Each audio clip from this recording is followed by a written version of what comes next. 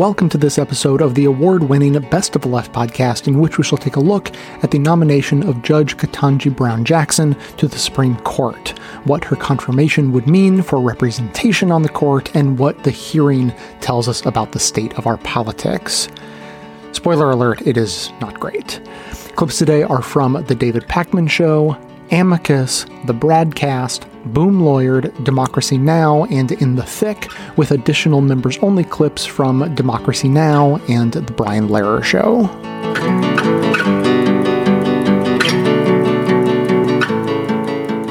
I think it's important to take an objective look at how qualified Judge Jackson is, and by any measure, any objective measure, Judge Ketanji Brown Jackson is, or would be, one of the most qualified Supreme Court justices in recent history. And this is not going by vague ideology-based opinions or anything subjective. Merely looking at the facts of her experience, it is hard to find a more qualified Supreme Court justice recently. Now, I know many of you, as we get into this, are going to say, but hold on a second, David, if Amy Coney Barrett can be on the court, if Kavanaugh can be on the court, why is this even a conversation? And of course, you would be completely correct to frame it in those terms. But because it is worth actually thinking about the experience of a potential Supreme Court justice, we're going to look at it. And there's a very good chart out which looks at the current justices and compares Judge Jackson's experience. And what you find when you look at it is that she checks more boxes than do any of the justices currently on the court. When you look at whether she went to an Ivy League law school, which I don't think is the standard by which we should evaluate qualifications. But one of the things that many say is, well, where was the legal education? All of the justices currently on the court, other than Barrett, went to an Ivy League law school, and so did Judge Jackson. When you look at which justices were clerks on the Supreme Court, Clarence Thomas, Alito, and Sotomayor were not. The other justices on the court were, and Judge Jackson was a Supreme Court clerk. Great. In terms of who was a public defender, none of them. Judge Jackson actually brings unique experience, or would bring unique experience to the court by virtue of having been a public defender. None of the 9 current justices did that as a job. Only Justice Breyer, who would be replaced by Judge Jackson, was on a sentencing commission, and indeed, Judge Ketanji Brown Jackson was on a sentencing commission. Only Judge Sotomayor of the justices currently on the court was a district judge. Judge Jackson has that experience in her background as well.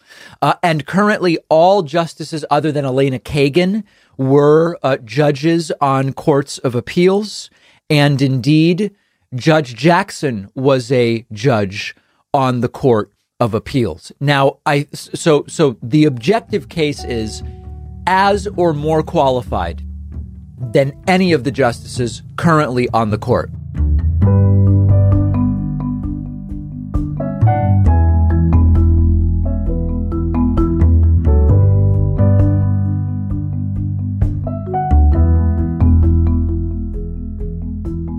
It's such a great segue to my question about this nomination, which is, it ticks every box you just mentioned in terms of equality and in terms of justice and in terms of moving forward and progress. I mean, this is, by any metric, an extraordinary moment, and yet it's already bogging down in, I just think, incredibly fatuous conversation about, Joe Biden and affirmative action and quote unquote lesser Black women and all of the ways that Judge Jackson, who we just keep saying the same thing over again, has every single qualification that John Roberts had, plus years on the bench. And still, it's not enough.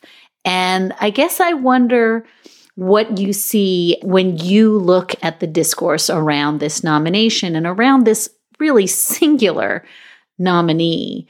what parts of it do you feel are heartening and bolstering and moving us forward? And what parts feel like they are just dumb vestigial conversations that I cannot still believe we're having in America in 2022?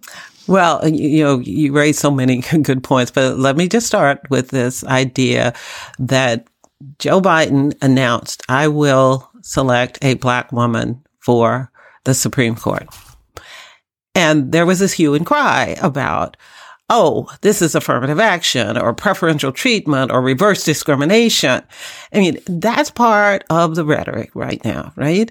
Any effort to achieve equality or full representation or justice is distorted to become something evil or bad. In fact, I think Joe Biden was saying out loud what other presidents were thinking, but keeping to themselves, because we knew they were going to nominate a white man, or we knew they were going to nominate a white woman. So why not just say it out loud and get to the point of what we really need in this country, especially on the judiciary? And that is that we need better representation. People think about this nomination and they think, well, she'll probably be a liberal. And what's it matter? It's still talking about a court that is overwhelmingly conservative in terms of votes. But there's more to judging than the specific outcome in a case. And the Supreme Court has an opportunity to really articulate to the public the reasoning behind these outcomes, what the thinking is that goes into these conclusions, and to articulate in many of their opinions what the impact of their decisions are. And I think the public wants that. They also, whether it's in a majority opinion or a dissent, they want to know how the judges got to their decisions and how it's going to impact people. And I'm really excited that Judge Jackson has said that she thinks about how the law impacts people, because the public needs to know that now. Confidence in the Supreme Court has been declining since 1991. And we need something that can restore that. I think we have that in a Judge Jackson. We have it in a Sotomayor. We have it in Elena Kagan. We have that in many ways, that possibility of getting people to understand that this court is about them and their lives. So I'm just very grateful for this moment, because it is an opportunity for us to have an open discussion about the direction that this court is taking in a country that is increasingly diverse, where the perspectives of people who are here and will be affected by the law need more and more to be represented. They can't be presumed to be what they were 100 years ago. And we have the chance, maybe not to get the court there right now, but to start the conversation about where we as a people think the court should be. And I want you to weigh in on this, because this is something that really, I do feel like you carry this in all you're thinking about the courts and the law, which is there's a really not very smart take, which is, Democrats are mad at the court. They don't like the outcomes. That's why they talk about packing the court. That's why they talk about the shadow docket and legitimacy. And that it's really important for progressives to tear down the legitimacy of the court because they just don't like the results. And you are the antithesis of even that cartoon about somebody who thinks about the court. You have, I don't think, any interest in the court losing legitimacy. I don't think you have any interest in having a court that decides the 2024 election and only 4 people abide by it. I mean, I think you are firmly in the camp that it is in everyone's interest to have a legitimate court. And I think that that is such a knife edge to be on, to both have descriptive critiques of how the court is deciding cases right now, and at the same time be 100% in the tank for a court that the public can abide by and accede to its legitimacy. And I just want to give you a second to talk about it, because when I think of people who could have, for a very long time, just flung their arms up and said, you know what? Yeah, the court sucks. I'm going to be a dentist. Like, you're on that list. Maybe not a dentist, but certainly not to continue working in this lane of thinking about law and justice. And so I guess I want to give you an opportunity to respond to this critique that is, you're just trying to trash the court because you don't like the outcomes. That is not what you are talking about.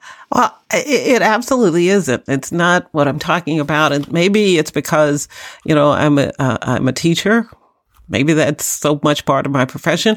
I critique my students all the time. And it's not because I want them to fail. It's because I want them to flourish. And so that is why I critique the court. And I see the direction that it's headed in the public esteem. And I realize that if we cannot have confidence in the court, we can't have confidence in the law. That doesn't mean that the law needs to stay the same or the way it's enforced is appropriate. But it does mean that there has to be something that people can count on to having integrity, to being true, to reflecting the public interest.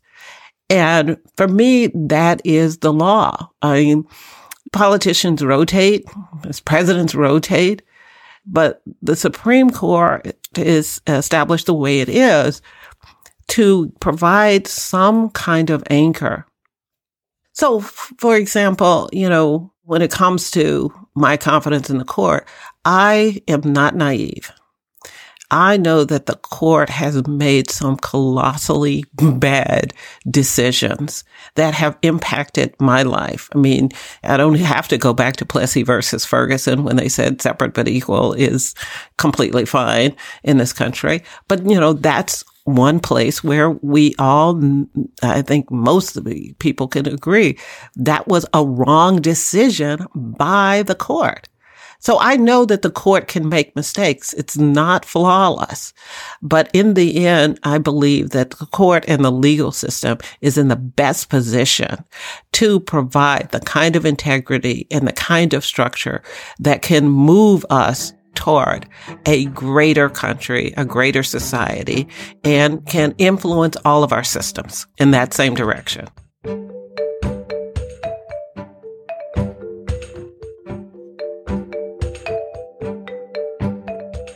Let's start with this dumbest news first to warm up. Susan Collins told The Times she's going to support Judge Ketanji Brown Jackson now that she met with her a second time and has been reassured, according to Collins, that KBJ would not be, quote, bending the law to meet a personal preference. That's nice, but given much of the news regarding the court of late, I guess not bending the law to meet a personal preference is only a requirement for justices appointed by Democratic presidents. Mark? I could not have put it better myself.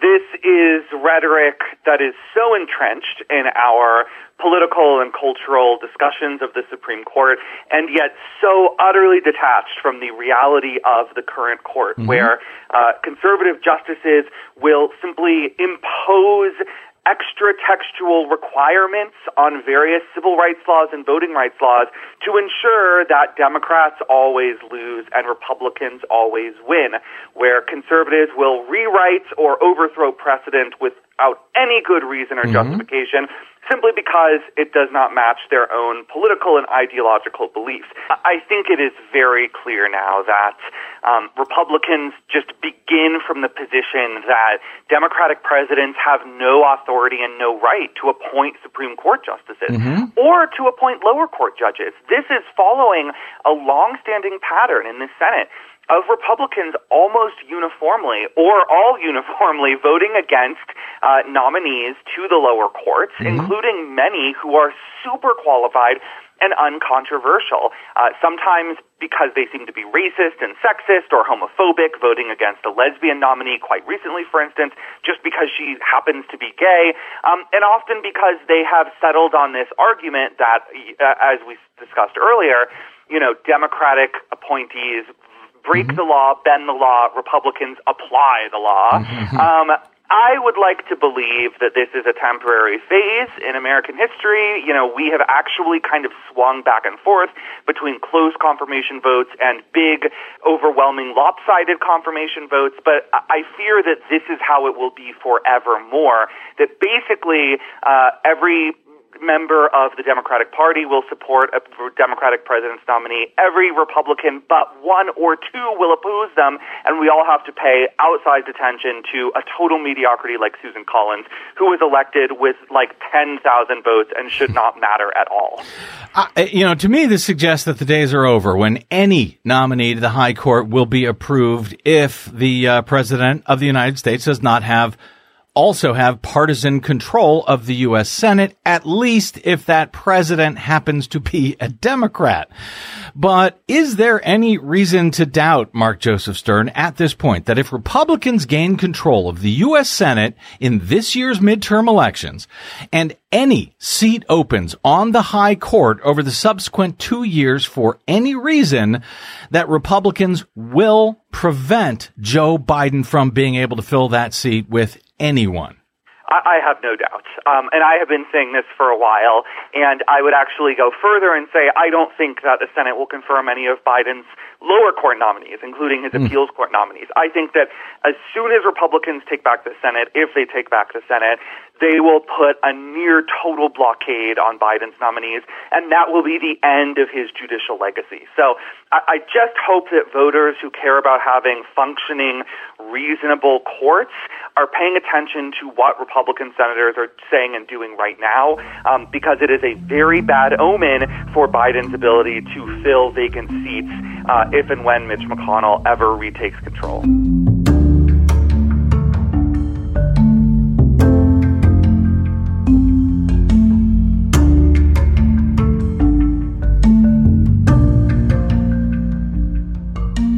Let's just move on to our third big takeaway, which is this emerging theme about blackness, her blackness particularly, and the ways in which she is going to wield that blackness, which sort of involves an inherent, innate affinity for criminality, let's say. Oh, yeah. And the ways in which that she wields that innate affinity for criminality to mete out lesser sentences than she should for primarily sex crimes. That's what they were accusing her of. And you brought this up before we started recording, and I want to credit you with this idea that it seems as if they are trying to set her up as a danger to white families. And I think we've seen blackness over the year, just blackness writ large over the year being used as a danger to white families, right? You don't want your kids in these public schools being taught that slavery was bad, or that your children have ancestors and they should feel ashamed of them, or that white privilege is a thing and they need to think about that, or are babies racist? I mean, all of this panic around race and the way we talk about it to kids and the way we're whitewashing and revising history so as not to make white kids feel bad about history. It seems to me it's like blackness is coming for your family. And now we are going to have blackness on the Supreme Court. Not the kind of blackness we like, not the Clarence Thomas blackness, but this scary black lady who for years now has been allowing child predators to roam the streets. Yeah. That's this feeling that I got. And whether it was Ted Cruz talking about racist babies or talking about her time at Georgetown Day and the culturally responsive teaching practices that they have there. And I think it's important to differentiate between critical race theory, CRT, and culturally responsive teaching, CRT, which is what goes on at Georgetown Day. That's what talking about privilege is. It's not critical race theory, but they've managed to conflate the two. And so now anything that deals with race, anything that deals with anything that is not heterosexual, cisgender, and white and male is suddenly critical race theory. Yeah. And it's all wrapped up in this black woman that we're now going to put on the bench.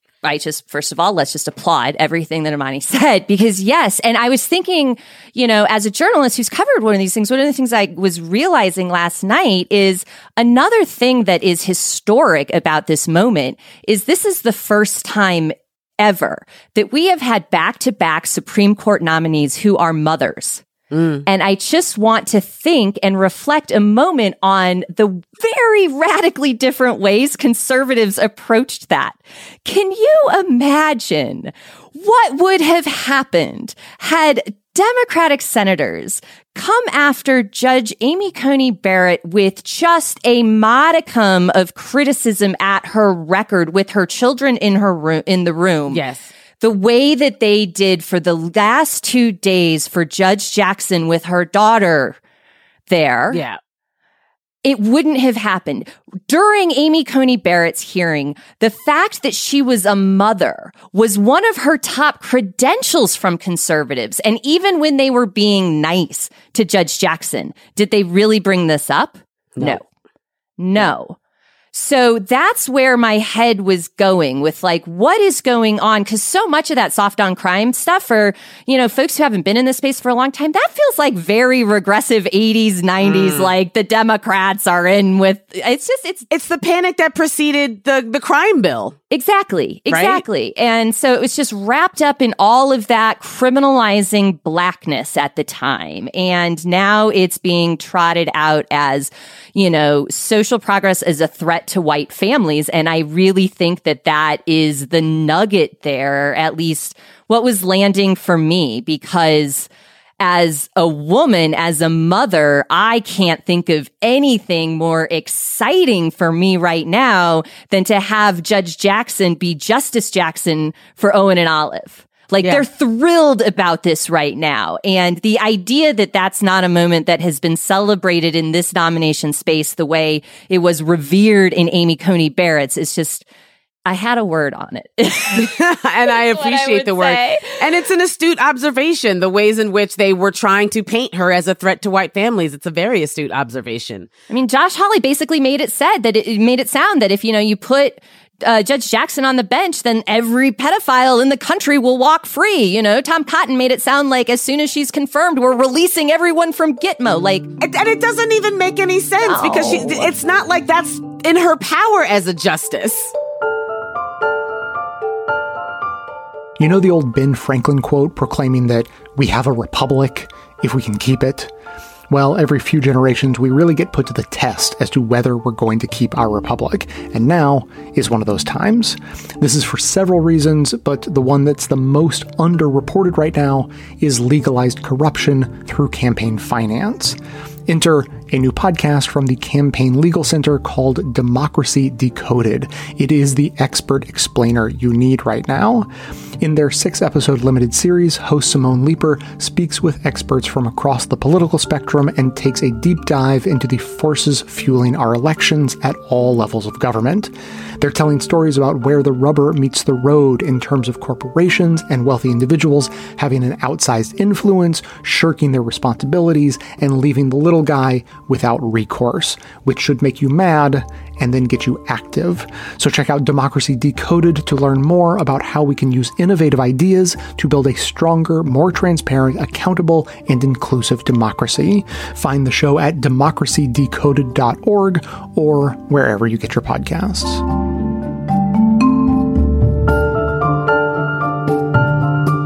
Dahlia Lithwick is Slate.com's senior editor, senior legal correspondent. Her new piece is headlined, Cory Booker Aside, Democrats Stranded Ketanji Brown Jackson.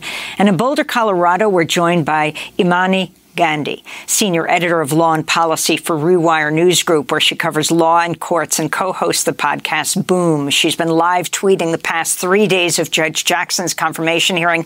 I want to get response from both of you, beginning with Imani, about the 3 days, what stood out for you and how Judge Brown Jackson was treated. Imani. I think it stood out for me that she describes herself as a patriot. I think that was one of the key moments for me. The way she described herself as a patriot, the way she described herself as believing in this country, as believing in the Constitution and what this country can be.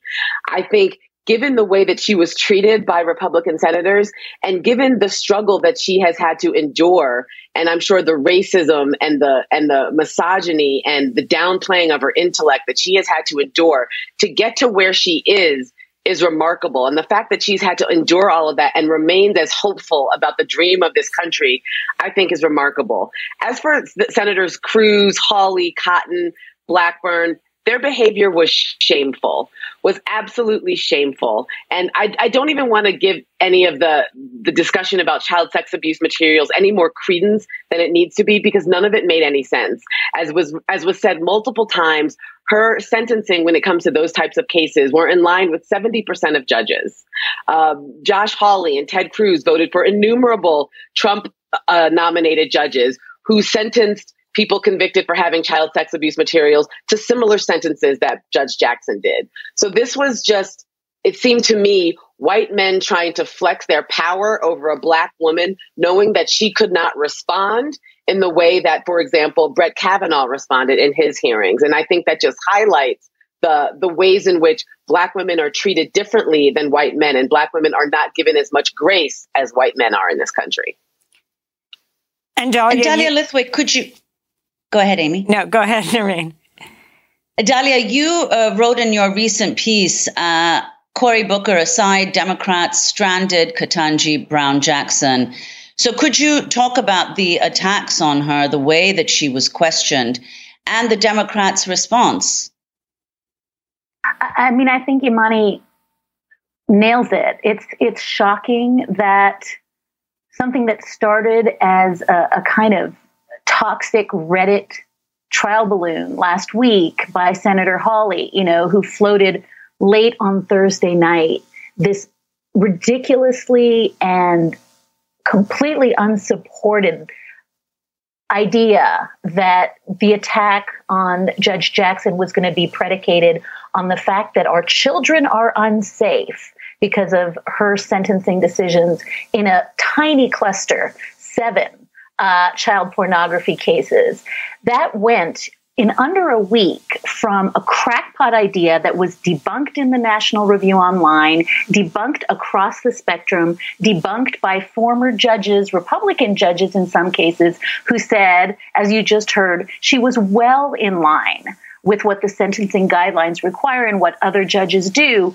And in a week, it turned into something that Ted Cruz joyfully lapped up, Marsha Blackburn, Tom Cotton, Lindsey Graham, and watching this misinformation go from an addled idea that everyone on the committee, all the Republicans, distanced themselves from last week, and they embraced. By the time we got to the end of yesterday, 10 Republican senators had signed a letter wanting to see confidential pre-sentencing reports that are sealed so they could personally assess whether Judge Jackson was endangering our children. That's how January 6th happened. That's how claims about stolen elections happen. We don't debunk these completely pernicious lies. And in the span of a week, all of them wrap themselves in this shoddy cloak that Judge Jackson is somehow soft on or even enabling of child sex predators. It was appalling.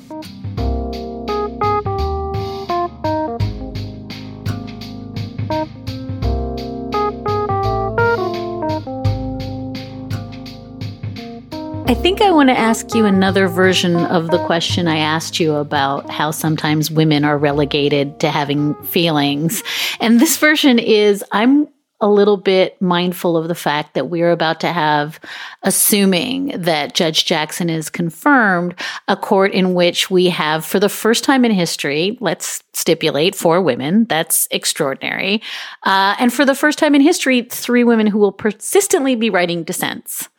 And they will be, I imagine, in the voice of what we get from Elena Kagan, absolute fury in Brnovich on voting rights, on Sonia Sotomayor, absolute fury on police misconduct, absolute fury on race discrimination.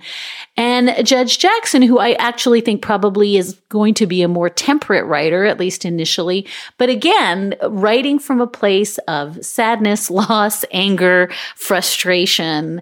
And it feels to me as though, I guess I wanted to hear your thoughts on what it means that we are going to have this, in some sense, historic court with real, at least close to gender parity, and that there is just a depressing fear I have that the women are going to be relegated to the land of feelings ball, dissent, upset, and fury again. And I just wonder, as somebody who thinks about race and gender the way you do, what it signals that we are going to have 3 justices dissenting, all of whom are women.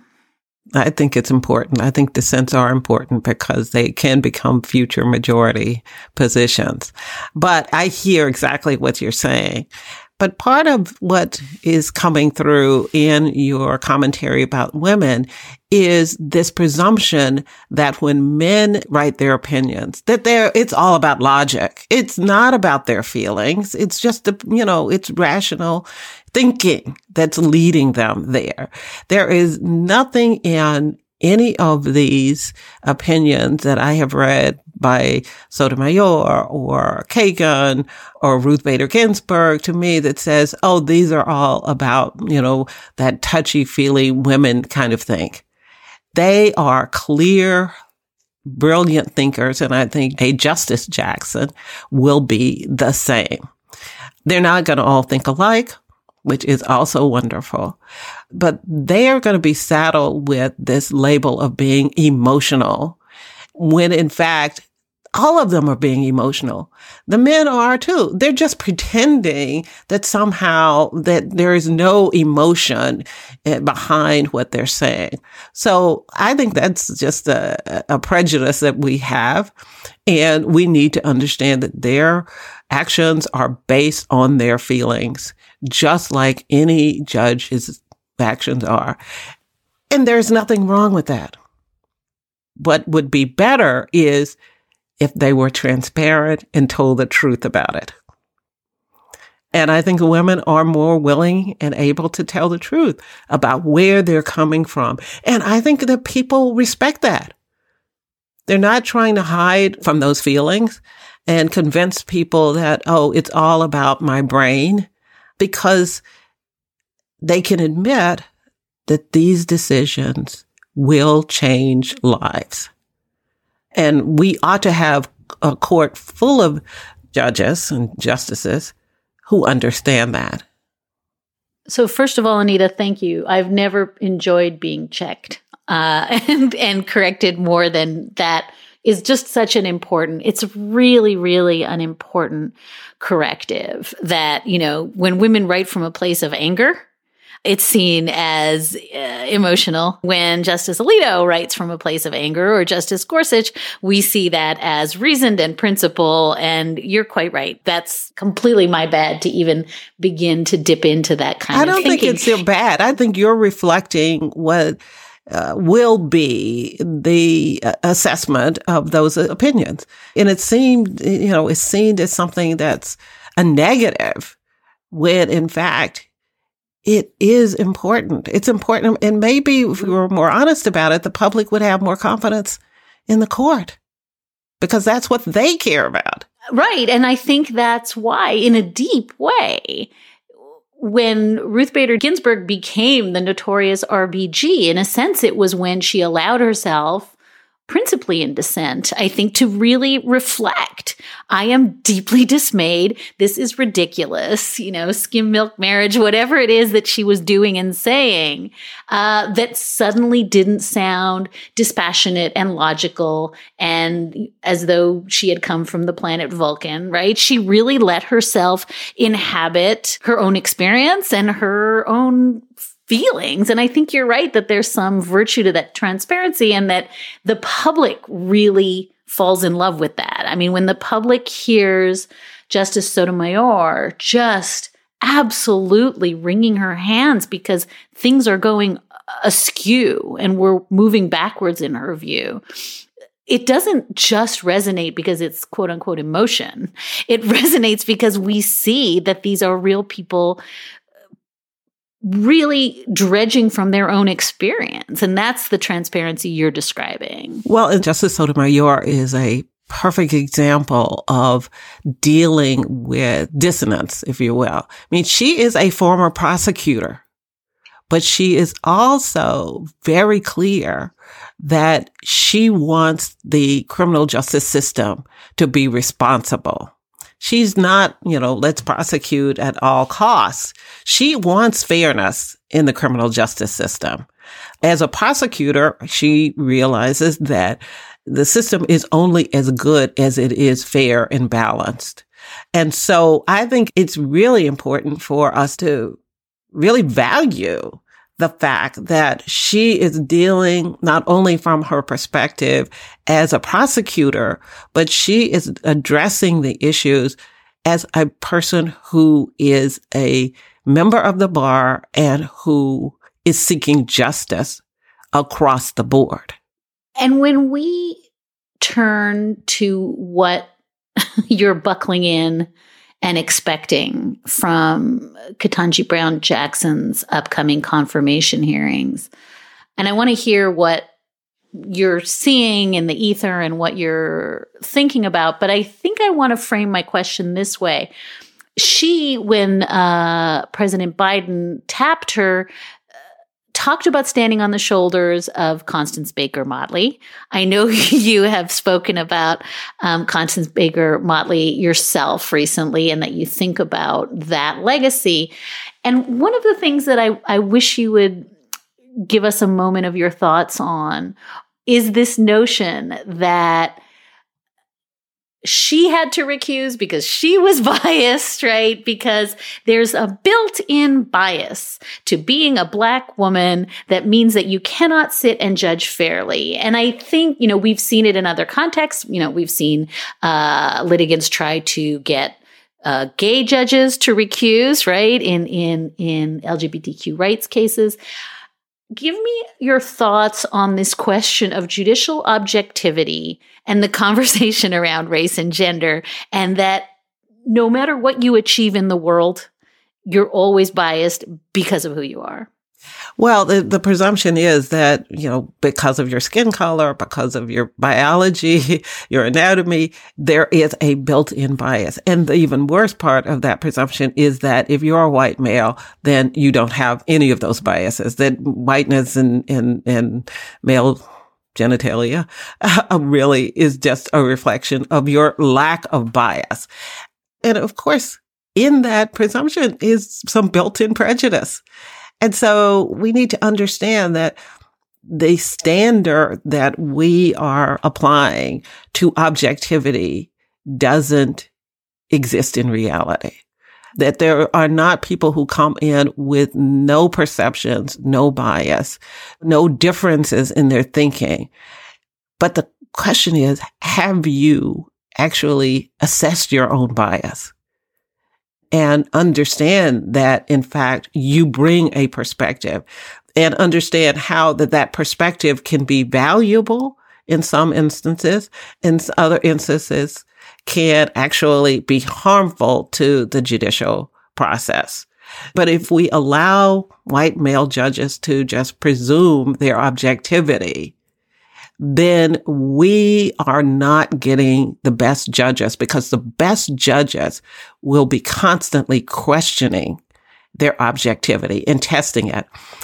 Unfortunately, women of color, women generally, and I would say even Black male judges or men of color have had their objectivity questioned throughout their lives. And so to not recognize that objectivity, it's not owned only by white males, then that the standards that we assume are not real standards. And what we should be looking for is for people to understand what their biases are, what their prejudices are, and being able to put them aside in ways that allows them to think very clearly about what the law is, as well as to think about what the outcomes will be and what the impact will be. All of those things are very difficult. All of that juggling is difficult, but it's important, and it's something that we should be welcoming. And that's why we want judges that have that ability.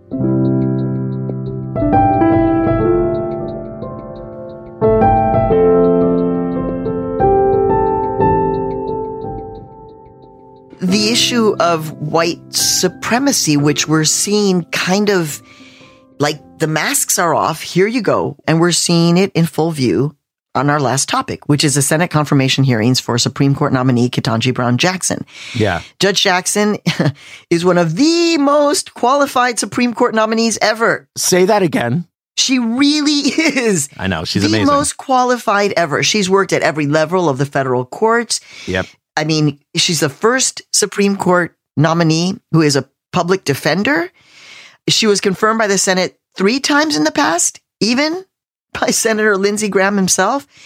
But the hearings this week, which wrapped on Thursday, became an opportunity for Republican senators to show who they really are.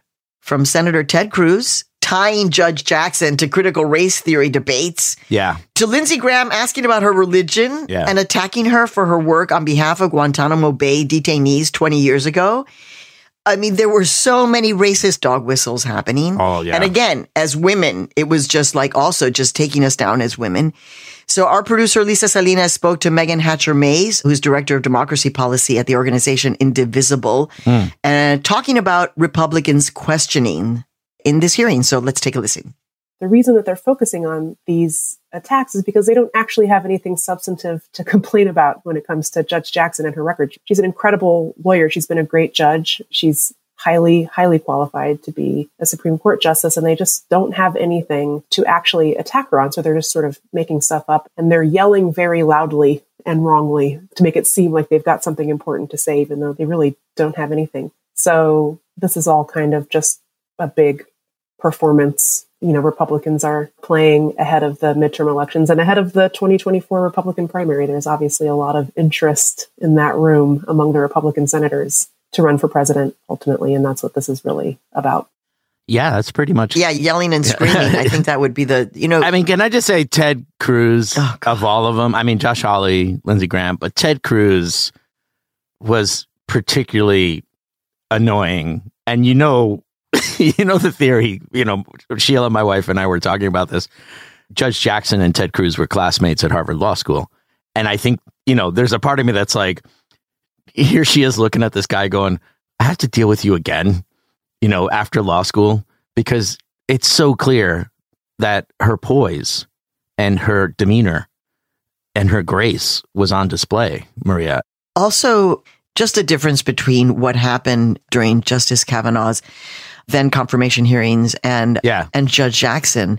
That nomination of Kavanaugh, as was very triggering for me. It's one of the things that helped me to understand that I had in fact been raped when I was 16. So it really is like a very big moment in my life. And remember Judge Kavanaugh yelling back, barking back. It was like man anger, male rage. It was male rage, privileged. Yeah. Little boy. Exactly. What are you saying to me? Rage. Yeah. And you compare that to what we've been witnessing. Night and day. But also how many of us as women who are not white in particular have had to put on that face of just like, Oh, I've hung with you in plenty of places and I've seen your face in those situations. You've been there. Right. Great point. And you know what?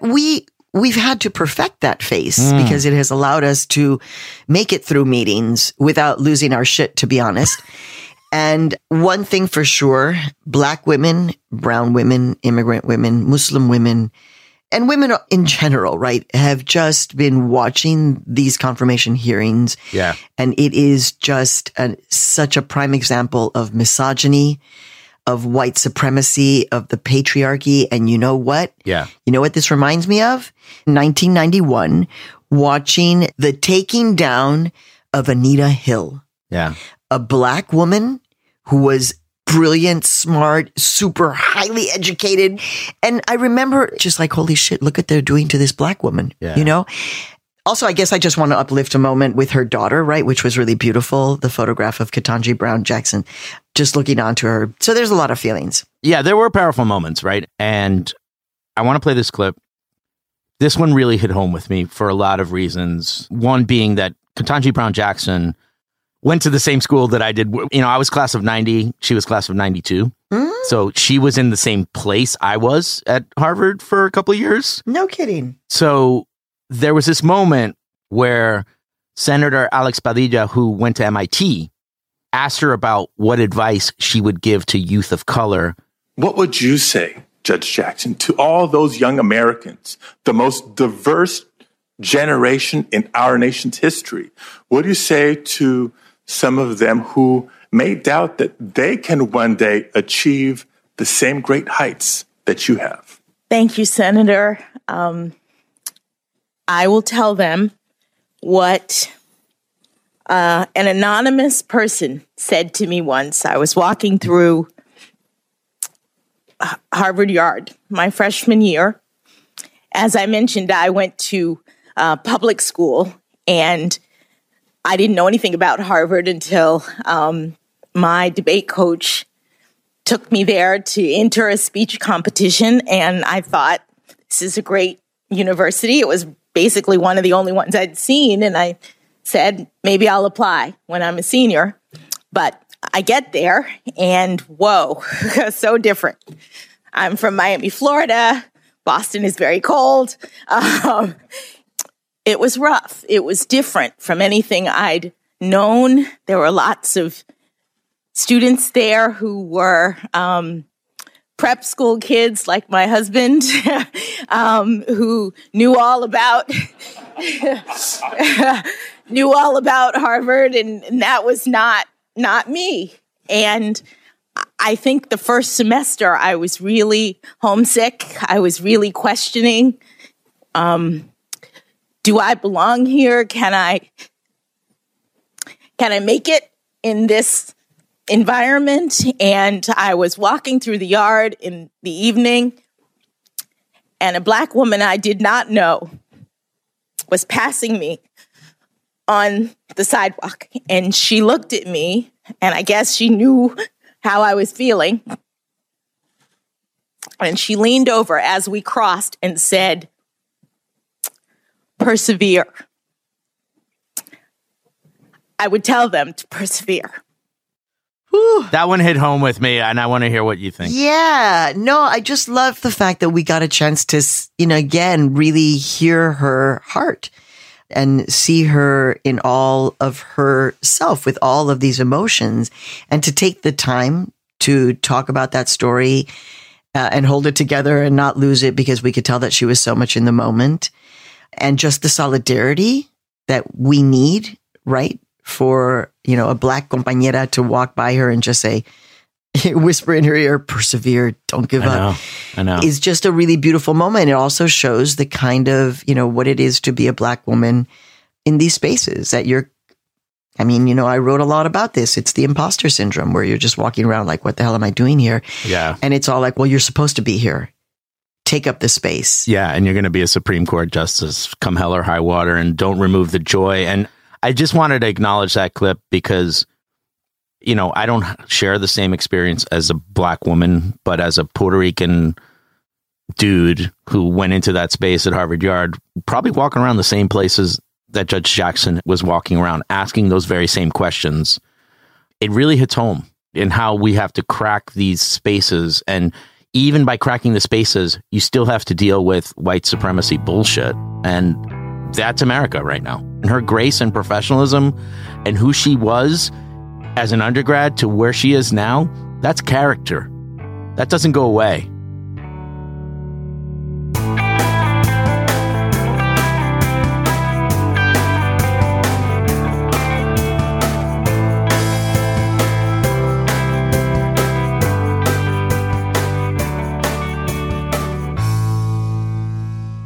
We've just heard clips today, starting with David Pakman laying out Judge Jackson's qualifications. Amicus spoke with Anita Hill about representation on and the legitimacy of the Supreme Court. The broadcast discussed the double standard Republicans use to judge Democratic judicial nominees. Boom Lawyered described the way the confirmation hearing questions by the GOP framed Judge Jackson as being a danger to white people. Democracy Now! Discussed the unsupported conspiratorial attacks during the hearing. Amicus continued their talk with Anita Hill with a discussion on the dynamic of 3 women writing dissenting opinions from the court, and In the Thick highlighted Judge Jackson's grace under fire and the moment when her humanity was able to shine through. That's what everyone heard, but members also heard bonus clips from Democracy Now! Playing Senator Cory Booker's speech during the hearing. And The Brian Lehrer Show hosted a discussion about loving America in spite of anti-Black oppression. To hear that and have all of our bonus content delivered seamlessly into your new members-only podcast feed that you'll receive, sign up to support the show at bestoftheleft.com/support or request a financial hardship membership, because we don't make a lack of funds a barrier to hearing more information. Every request is granted, no questions asked. And now, we'll hear from you.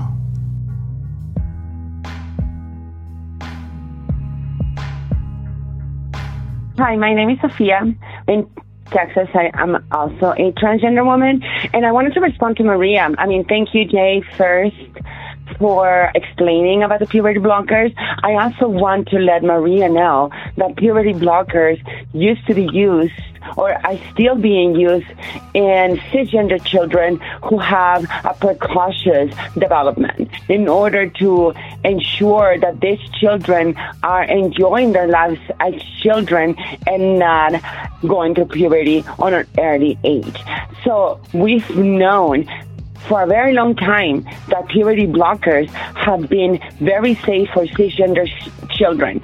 But now people are upset about the use of puberty blockers on transgender kids. And it's come to show you that it's nothing but a way to erase the trans community. As a trans woman who is 45 years old right now, I would have benefited tremendously if puberty blockers, which by the way were being used in the early 80s, were given to me. But at the time, that treatment wasn't available for trans kids.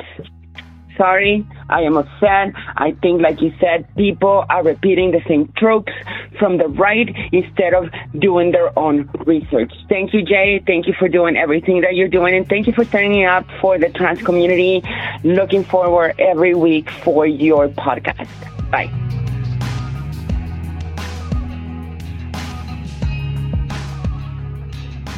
Thanks to all those who called into the voicemail line or wrote in their messages to be played as voicemails. If you'd like to leave a comment or question of your own to be played on the show, you can record a message at 202-999-3991 or write me a message to j@bestofleft.com. Also, I'm putting out a general call for recommendations from you, the listeners, of interesting stuff that you have been hearing or seeing. Interpret that however you like. Podcast episodes, online videos, documentaries, whatever. I want to know about it. If you're a member of the show and you're on our Discord community, you can add your own recommendations there and see what other people have been suggesting as well. But for everyone else, please feel free to tweet at us or email me with all your recommendations. Now, thanks to Sophia for her message. A quick update on that conversation is that I have continued speaking with Maria, who we heard from in the last episode, just a little bit by email, and it's been perfectly cordial. I don't bring this up to beat up on a listener just because we disagree, but I did find some of what Maria sent me to be, I think, illuminating as a sort of case study in motivated reasoning. And in essence, motivated reasoning is the way we trick ourselves into thinking an argument is stronger than it is because we want it to be. And it really seems like that was on display with a podcast that Maria sent me. She sent over a podcast hosted by 2 psychologists, and I listened to a couple of episodes of it. It gives me a very when all you have is a hammer sort of vibe, in that as psychologists, they seem to always think that everything, including being trans, is just in people's heads. which on one hand it sort of is, right? I mean, everything is in our heads. Our entire perception of the world is just in our heads. But there's an interplay between the real world and what's in our heads that they don't seem to be addressing very often. For instance, I sometimes experience seasonal depression, but that feeling tends to go away if I eat really good French fries. And I'll admit that that's all in my head, but those external factors, like the seasons and the quality of the French fries and the dipping sauces that are available, make a real impact too. So anyway, Maria sent over this podcast episode in which these psychologists seem so dead set on making gender dysphoria something that exists only in people's heads that they ended up running down a list of wild-ass guesses about what it could be instead of, the consensus understanding that we have today. And so that, maybe it's just that these people are gay and they're confusing their sexual attraction with their gender. Maybe it's just that they're afraid of puberty. They have puberty phobia, she called it. And this has nothing to do with gender identity. It's just a huge fear of growing up. And they brought up one case where a person thought that they wanted to transition before they fell in love. And then after falling in love, decided that they didn't want to transition. So they sort of intimate that there's this healing power of love that can make gender dysphoria go away. And maybe it did in that one case. I don't know how much you can extrapolate from that, though. So, it's either all in a person's head, or maybe there are external factors that could change how they feel like falling in love. Have we even tried giving gender dysphoric kids French fries? There's no telling what might work.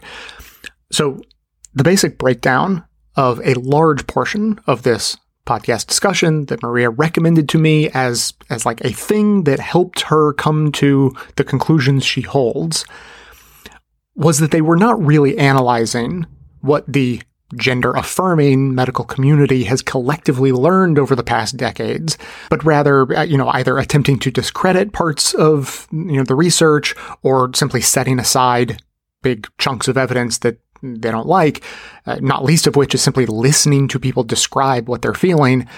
And then they speculated wildly on a wide range of possibilities that could be the thing actually lurking behind gender dysphoria. Now, I've talked about my fascination with conspiratorial thinking before, flat earthers in particular, and I cannot help but recognize the pattern in conspiratorial thinking that maps pretty neatly onto these discussions that seek to find an answer, any answer, as long as it is not the established consensus view. The stark similarity is that they don't start from evidence first and build theories from there. They start with anecdotal evidence that might support their pet theory, but their only real theory is that the conventional wisdom is wrong. Now, seen from one angle, this could look like conspiratorial flailing, but from another angle, it could just be good, healthy skepticism that's challenging the conventional wisdom to make sure it can stand up to scrutiny, right? And that's clearly how they see themselves. But here's the red flag. There's no attempt to really drill into any given theory that they're coming up and just sort of spouting off. They just list vaguely plausible ideas, rapid fire, which gives the sense, particularly to their listeners, not just to themselves, that there are so many possible theories that it would almost be silly to be confident about any one of them. They're not trying to dislodge the established understanding of gender dysphoria with a higher quality understanding. They're trying to dislodge it with doubt based on a higher quantity of alternate theories compared to, the established accepted theory. But here's the problem with reality. It's one of the problems with reality is that as complicated and varied and nuanced as it is, it's still finite, at least until we can travel through the multiverse. So reality is massively complex, and yet it is still basically just this one thing. We have the reality we have, things work the way they work, and we're specks on a speck floating through space trying to figure out how things work.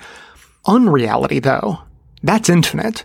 There are always going to be more ways that things don't work than ways they do. Flat earthers have thought of literally hundreds or thousands of theories that could explain the earth being flat, but us globe earthers basically have just the one theory. So what are the chances that we're right and they're wrong? The flat earthers have so many more theories than us. It's like a 1 in 1,000 that we picked the right theory in the raffle, right? I mean, no, that's not how math or science works, but it is a good way to confuse people. And this is what I thought of as I was listening to these psychologists running down their list of wild-ass guesses about how gender dysphoria might just be a fear of growing up. And to really nail that one down, I gotta say, there are at least 2 problems with that one. These same 2 people on the same podcast episode talked about how nearly 100% of patients go on puberty-blocking treatment and then continue on to cross-hormone therapy as they get older. And they seem to think that there's something suspicious about that, though I'm not sure exactly why. But it seems like if a desire for puberty blockers were related to a fear of growing up, then there'd be a whole lot less than nearly 100% of those patients moving on to hormone therapy, because they would figure out, oh, I'm not trans, I'm scared of being an adult or something like that.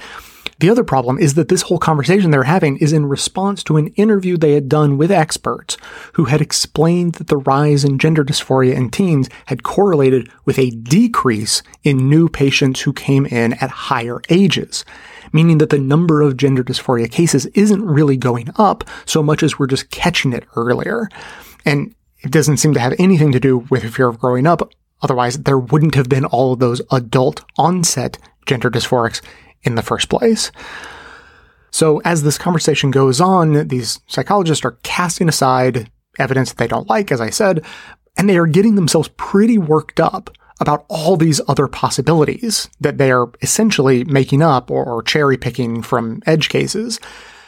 Just in the same way I have heard conspiracy theorists get excited about all the different questions they have and all the different tests that they think that they can run to prove that the earth is flat. Surely not all my questions can be sufficiently answered. Surely not all of my tests will fail. And reading only slightly between the lines, it seemed obvious that these psychologists were making the most obvious missteps in motivated reasoning and listing all of their wildly unsupported theories while thinking how silly it would be to be convinced of just one theory when there are so many others to explore. But there's a saying in the medical community regarding diagnosis.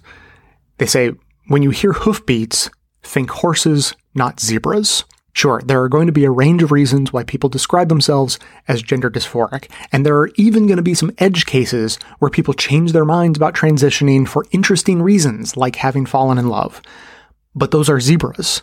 They are real, but they are more rare than horses.